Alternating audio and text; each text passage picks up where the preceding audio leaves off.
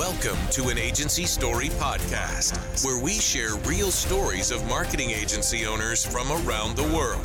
From the excitement of starting up, the first big sale, passion, doubt, fear, freedom, and the emotional roller coaster of growth. Hear it all on an Agency Story podcast. An Agency Story podcast is hosted by Russell Dupree, successful agency owner with an 8-figure exit turned business coach. Enjoy the next Agency Story.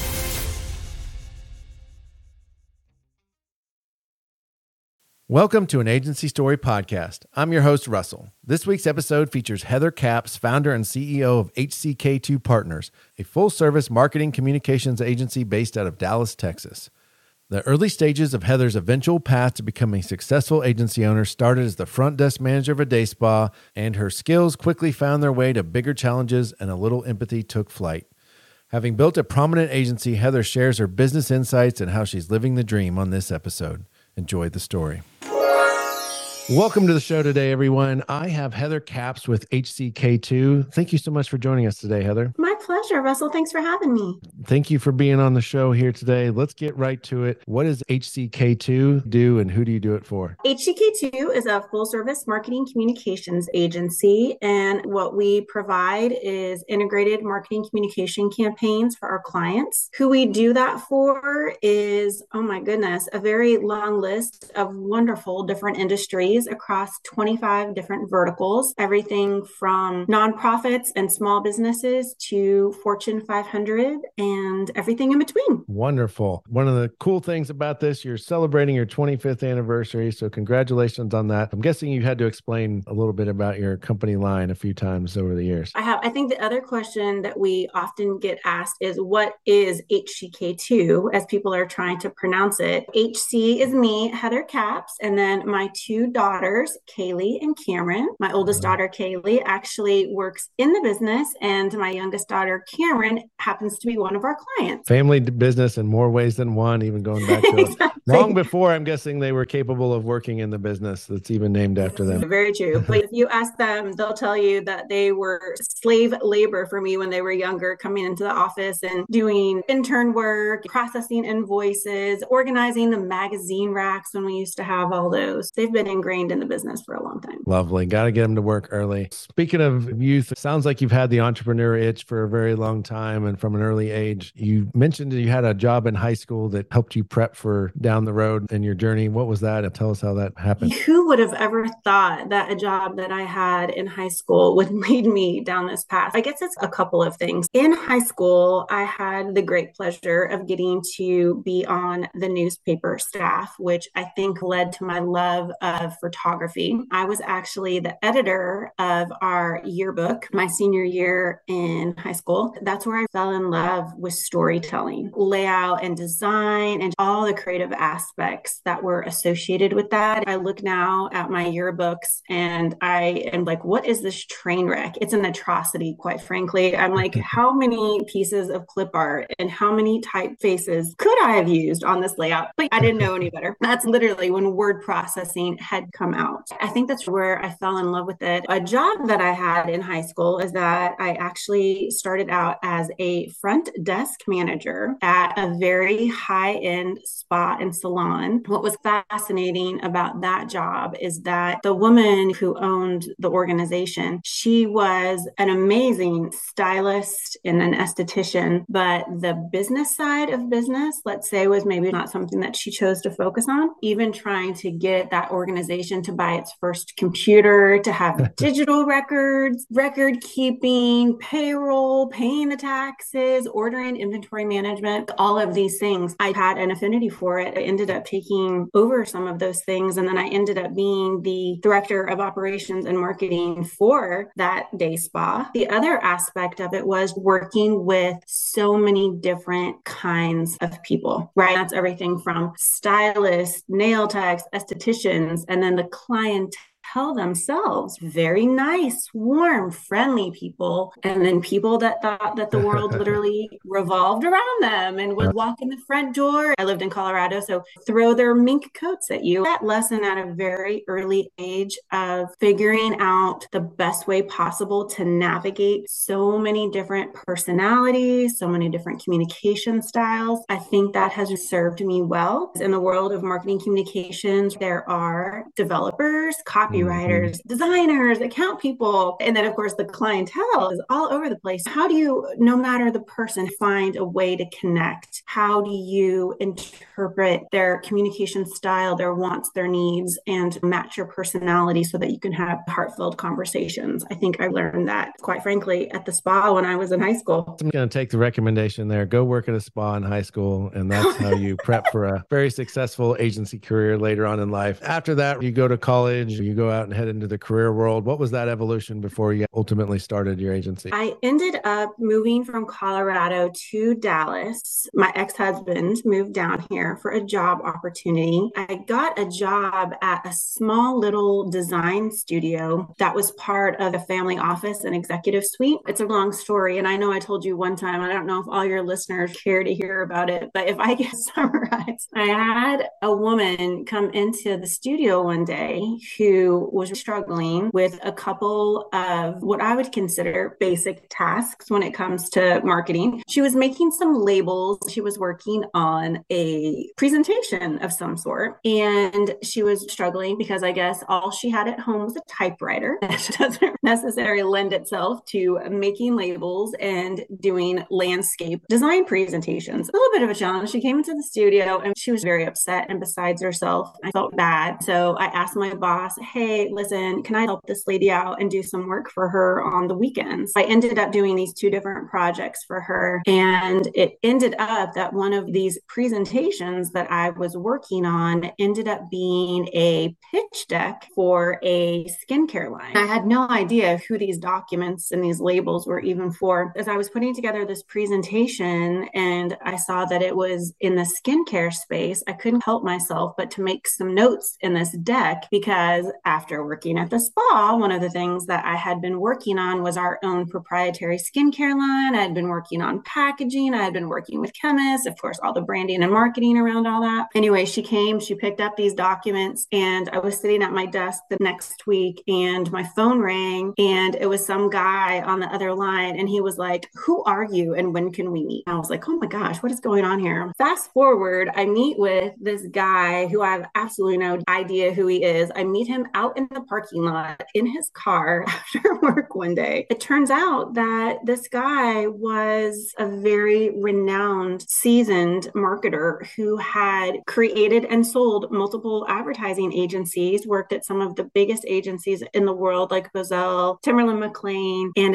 had a couple of small agencies. And he had sold like his third agency to Publicis and was going back out on his own. Those labels that I was creating were him reaching out since his non-compete had expired, reaching out to all his old clients. One of those old clients happened to be starting a new skincare line, and that is what the pitch deck was for. Needless to say, the background that I had, me being bossy and sharing my opinion in this particular case, got my foot in the door, and I was the very first person that George Michael hired at his new firm, Michael and Partners. And I eventually became the president of that agency. In 2004, I started my own company and I bought out all the assets of Michael and Partners. And here I am today, 25 years later. You make all that journey sound like a breeze and easy. That's a cool story in itself. How did that actually evolve from you running that agency and acquiring that in your new agency? I mean, it was George and I for about a year, and then we slowly hired more people, kept getting more clients. My role kept expanding from being the account executive and the creative director. Again, like the same thing at the spa. Oh, Heather, you know how to do payroll. Oh, Heather, you know how to process a 941.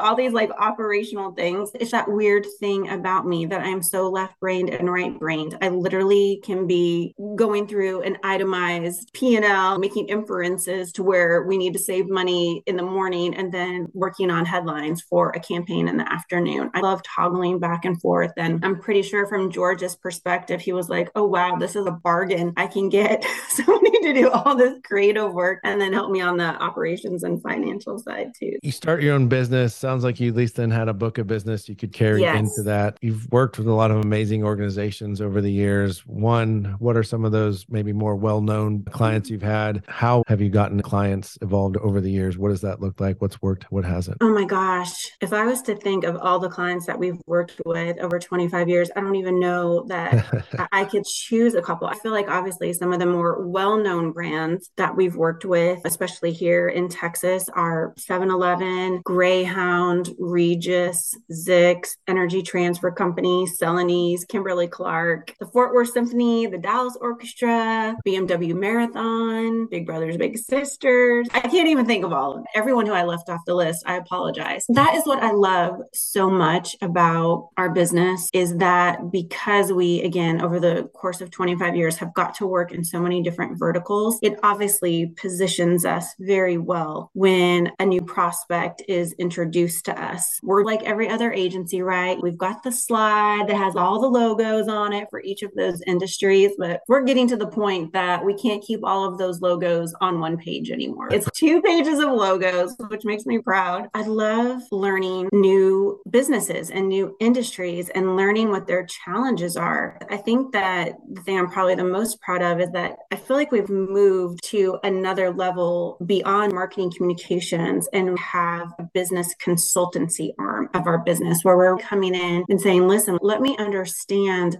how all of the functions of your business are tied together. What is happening on the distribution side, obviously on the sales side, on the HR side, loyalty, all these different things, and then figuring out how marketing communications needs to snap on to all of those particular areas. It never gets dull. And I think my team is like that as well. Our team is very curious and sitting across from a new client and learning about their challenges, what makes their business tick, where they're wanting to go with their goals. It's fascinating. And we love solving problems. You can do pretty well if you solve problems well. You would ask, and how has it evolved, how we've gotten business? I definitely think that at least 85% of our business is referral based. We have clients that have moved along in their career, and we've been very blessed that they've taken us along with them. Or again, we have a great pool of people who are such advocates for the agency. The other thing, obviously, being a certified woman-owned business, we get to respond to RFPs.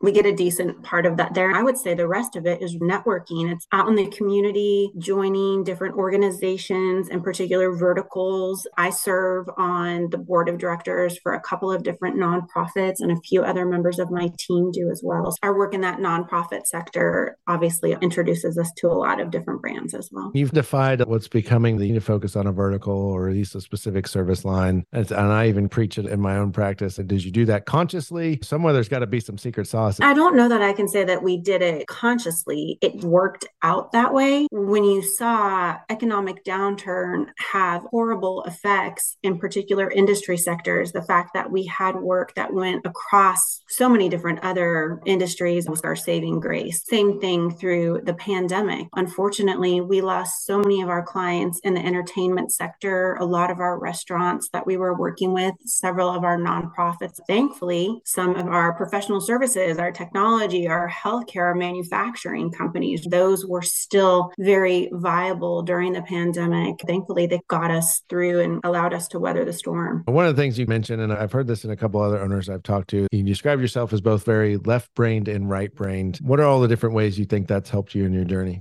I think it's probably been one of my greatest assets as an entrepreneur. And I thank my parents so much. My dad is financially minded. He's always been doing that kind of work, banking, finance, and things like that. My mom's always been marketing communications. I think that I've picked up on this more from all of the different brands that I've worked with, all the different startups. Being amazing at your craft is very important. Obviously, there is nothing that is more fun than coming up with campaigns, getting campaigns in market, seeing all the results, building that brand awareness, driving conversion. That is like the fun part of marketing. If you do not have business sense, if you do not have processes in place, if you are not constantly watching the bottom line, if you do not know how to truly interpret a P&L and understand gross margin and understand resource allocation, the operational financial side, I think that's where a lot of entrepreneurs struggle. When we're working with new clients and I find out, oh my gosh, you're absolutely brilliant. You can see this genius. And then like, oh yeah, I don't have a COO. I have a CPA that I send some stuff to once a year. I'm always like,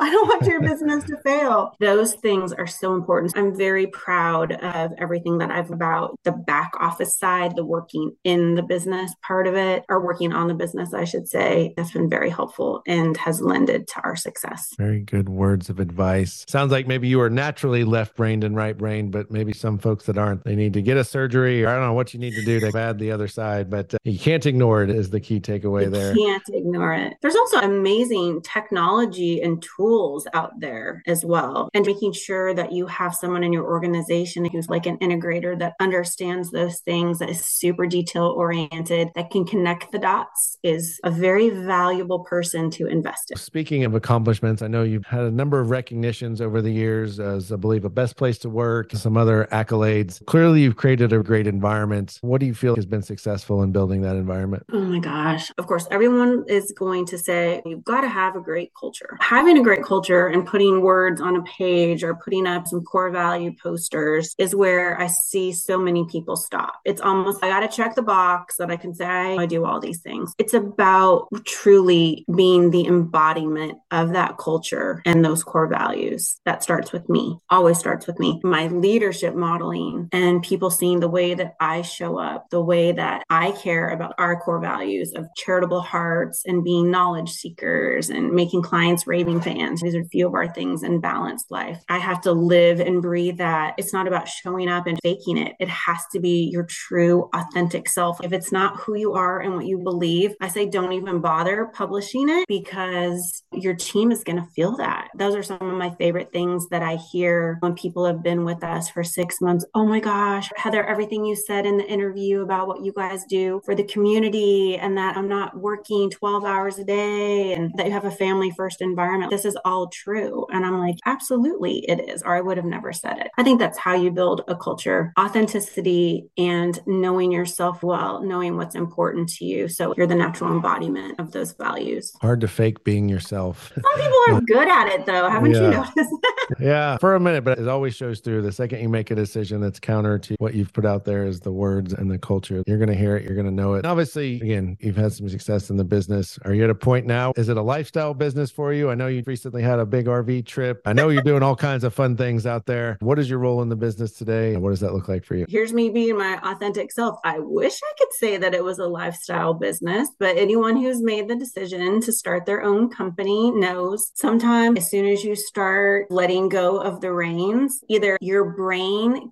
can't process that or you need to step back in because things are getting busier or there's a personnel change or a new client comes on board. I try to be that embodiment of our work-life balance, but the key is that I've surrounded myself with very amazing, talented people that allows me to have a little bit of freedom. If I'm stuck in a business, it's usually because I can't let go. I'm so wired that way. But yes, you asked about our RV. Pre-pandemic, my husband and I decided to sell our home and we built a off-roading expedition vehicle. Her name is Liberty Blue. And if you want to follow my Instagram channel, hashtag Living Free Overland. We try to travel about every 6 or 8 weeks, go on a 3 to 5 week trip. It's amazing. I love to be in nature. I'm one of those people that loves animals more than I love people. We travel with our dogs and we're out boondocking and having a good old time while, of course, still being connected so that I can still work from the road. It's been a blast. I have I've loved it. It's giving me that ability to step away from being attached to my desk, which I was for 22 years, have a little bit more freedom to work from wherever. Awesome. Congrats on that. I know that took a lot of hard work and effort to get there and didn't come easy. And there was a lot of blood, sweat, and tears that always doesn't show up on the backside, but to be in that place, testament to your leadership. What does the future look like for HCK2 when we're doing the 50th anniversary podcast in 25 years? What does that look like? If I'm still doing this in 25 more years, then there's a problem. Then I did something wrong.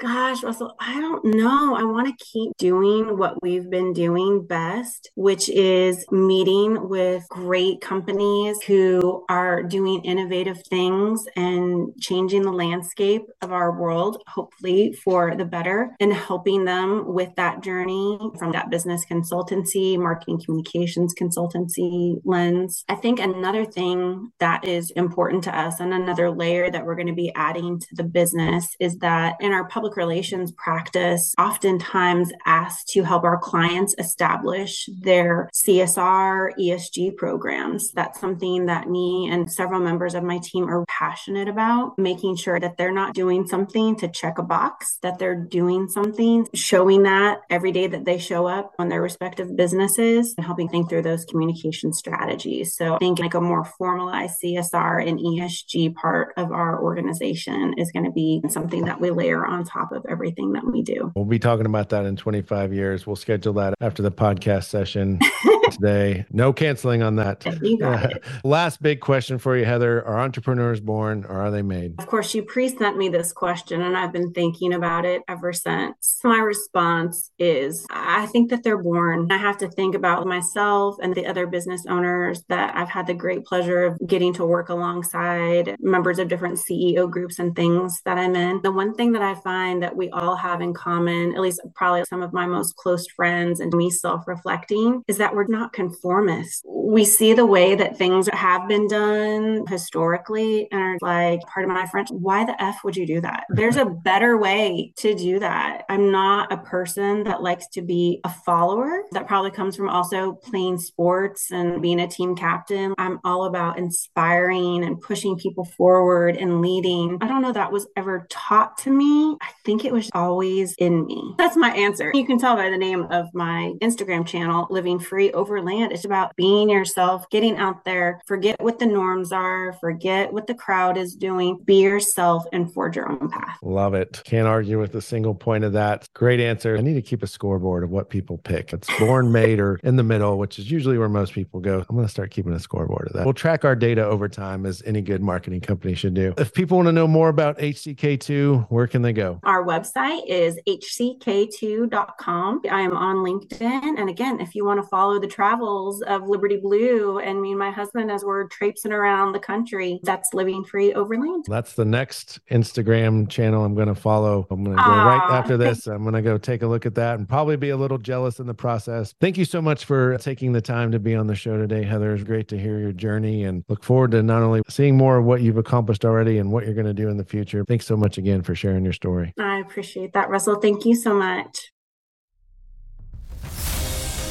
We hope you've enjoyed this episode of an Agency Story podcast, where we share real stories of marketing agency owners from around the world. Are you interested in being a guest on the show? Send an email to podcast@performancefaction.com.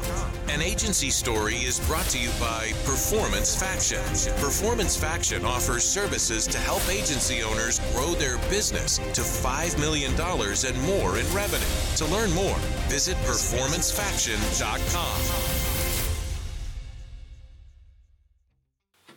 This is pre-pandemic when we had close to 50 people. We love to go out and entertain ourselves at the state fair, opening day for Rangers, different holiday parties and things like that. Because Greyhound was our client, I always got a Greyhound bus. Of course, I got a Greyhound bus because there might have been one or two alcoholic beverages that were being passed around. Possibly. Maybe. Not certain. One year, it was a Christmas party. We had been day drinking literally since 10 o'clock in the morning. We went to this nice restaurant. I can't even remember what it was. It was somewhere in downtown Dallas. Everybody gets off the bus and my whole entire team is standing there waiting for me to get off because I guess they were following me into the restaurant. I am so shit-faced. It's not even funny. I take one step and I wipe out all the way down the stairs in front of everybody. And I'm like, Merry Christmas. You can't even imagine the bruising that followed after that. Yeah. It was pretty rough. It was pretty rough. Right. Looks like you turned out How's all that right. for a story? That's a great story. I love Falling it. off a bus